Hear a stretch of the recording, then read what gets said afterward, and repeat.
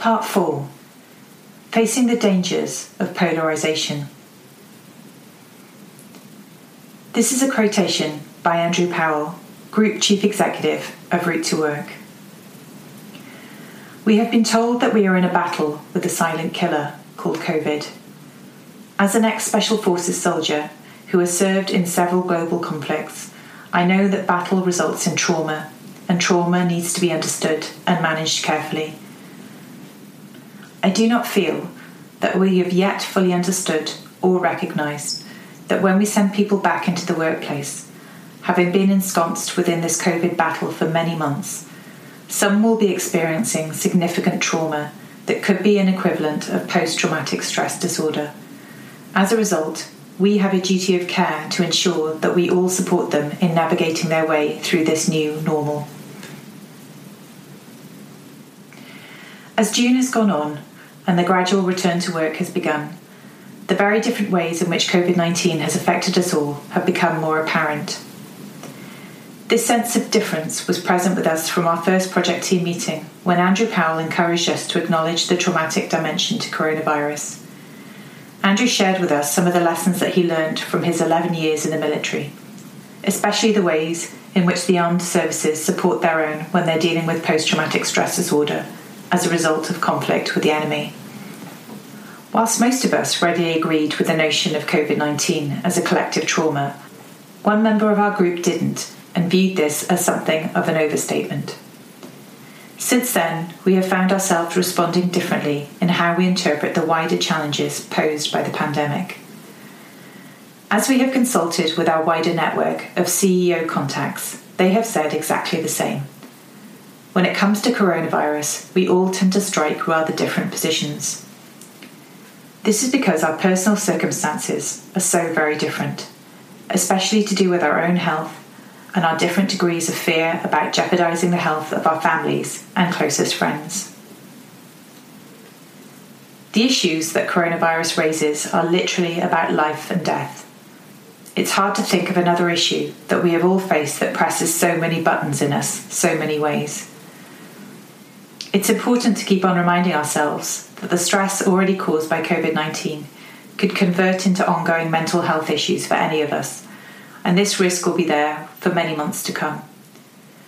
We say this because there could be a reluctance among some leaders to acknowledge this truth when discussing with teams the steps that they need to take to regain a sense of momentum in their business post-lockdown. Many of those who are fearful at this moment would appreciate the opportunity to share their fears with colleagues.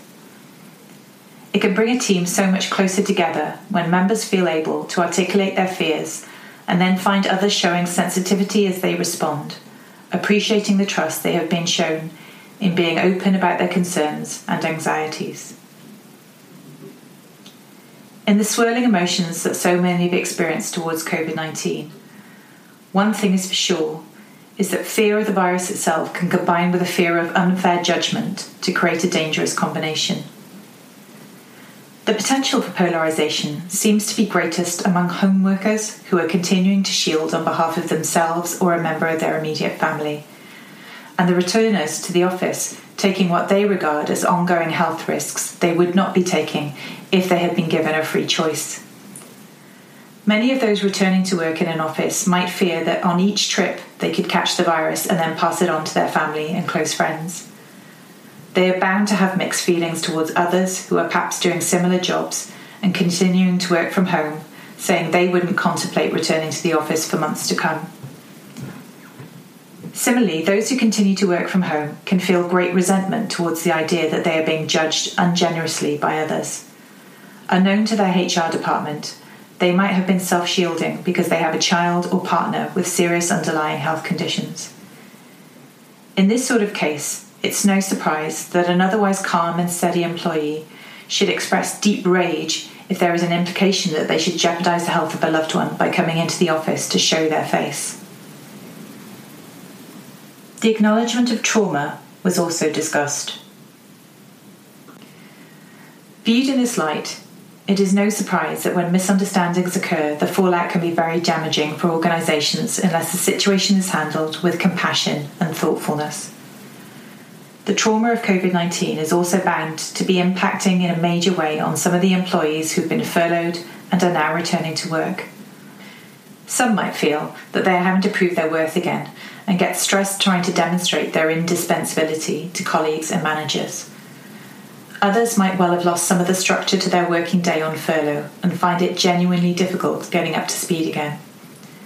Their reintegration will require careful managing, and for the process to succeed, the practice of a little curiosity on the part of others should count for a lot. One thing is for sure, is that coping with the stresses and tensions of this time in our lives requires us all to find ways of talking about them, so that we take them out of those dark places in our minds where they can become quite sinister. As a member of our oversight team said, every now and again we need to ask who feels they're going stir crazy. Most days someone is, and some days this feeling can take over the whole team. We all laughed when this was said, and then a hugely important point came out. If you can feel it, then you should say it. More than once that point has been made that some leadership teams have been really wound up in recent weeks and come across as uptight and prickly. Yet instead of acknowledging this and saying it's because things are pretty difficult and stressful at the moment, they've insisted that everything is fine and it's all business as usual. Leaders can't really expect everyone else to be real and share their fears and any lingering anger if they don't model this behaviour themselves. For us to support each other in managing the many strains and tensions that we all carry as a result of the pandemic, it will become incredibly important for leaders to be okay about sharing some of their emotions and vulnerabilities. Jenny Jarvis recently shared with us a story of when she returned to her office in central London with a small number of staff. We were all nervous on the first day back about the unknown, the travel and what it might feel like to be back in the office. However, at the end of the day, we all felt it had been a breath of fresh air and had really boosted our morale. We could all see a future with a blended approach where the staff value and appreciate the office for the benefit that it brings, and value and appreciate being at home for those tasks that don't need that in-person collaboration. Jenny's story underlines the importance of creating the space for people to acknowledge how they're feeling. It also shows some optimism about organisations moving towards a blended model of work, with employees having significant time working from home and working in the office. This optimism is largely shared by Emma Nichols, with a slightly different twist. Despite us living in a blended world, the world of work has in some ways been the last to jump on board. So many organisations haven't properly recognised the challenges and opportunities of a blended world, and the challenge now is to equip ourselves and our teams to deliver well in it. This spirit of optimism is hugely important for giving leaders a sense of self-confidence that they need to draw out any feelings of resentment and intolerance so that they don't linger and possibly inflict ongoing damage on working relationships. This is why leaders need to be out there in making the case for greater empathy and understanding towards the different experiences of others. This should help a lot with depolarising the sharing of emotions within teams. One of the reasons this is so important is because employers need to find ways of keeping discussions about office working and home working focused as much as possible on issues to do with business performance. Earlier in the report, we gave the example of a team saying they would like to remain as home workers despite a drop in their overall effectiveness in recent weeks. We suggested that some sort of team effectiveness review could help to flesh out the real issues and explore what would need to change in the team's home working arrangements to deal with their underperformance. Part of the idea behind this process is that it makes it a lot easier for you to argue for a team to be prepared to return to the office if they fail up to come up with any ideas for improving their performance as a group of home workers.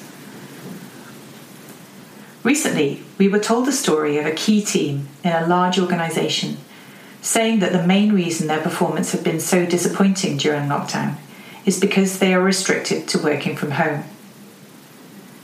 They miss the buzz and general collegiality that they experience when they are together in the same space and are convinced that they will only be able to raise their performance significantly once they are all back together in the office.